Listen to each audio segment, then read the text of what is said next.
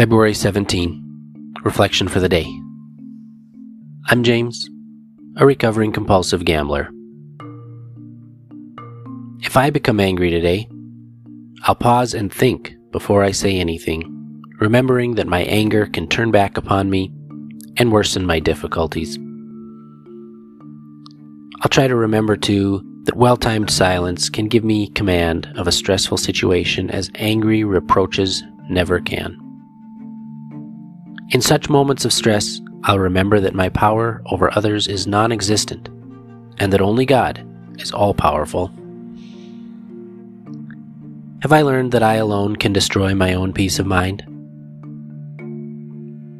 Today I pray, may I learn that I can choose how to handle my anger, in silence or as a tantrum, a rage, a fist fight, a pillow fight, a tirade, an elaborate plan to get back at whoever caused it, an icy glare, a cool pronouncement of hate,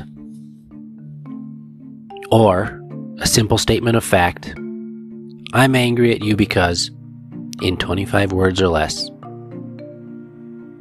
Or may I, if need be, turn my anger into energy and shovel the walk, bowl, play a game of tennis, or clean the house.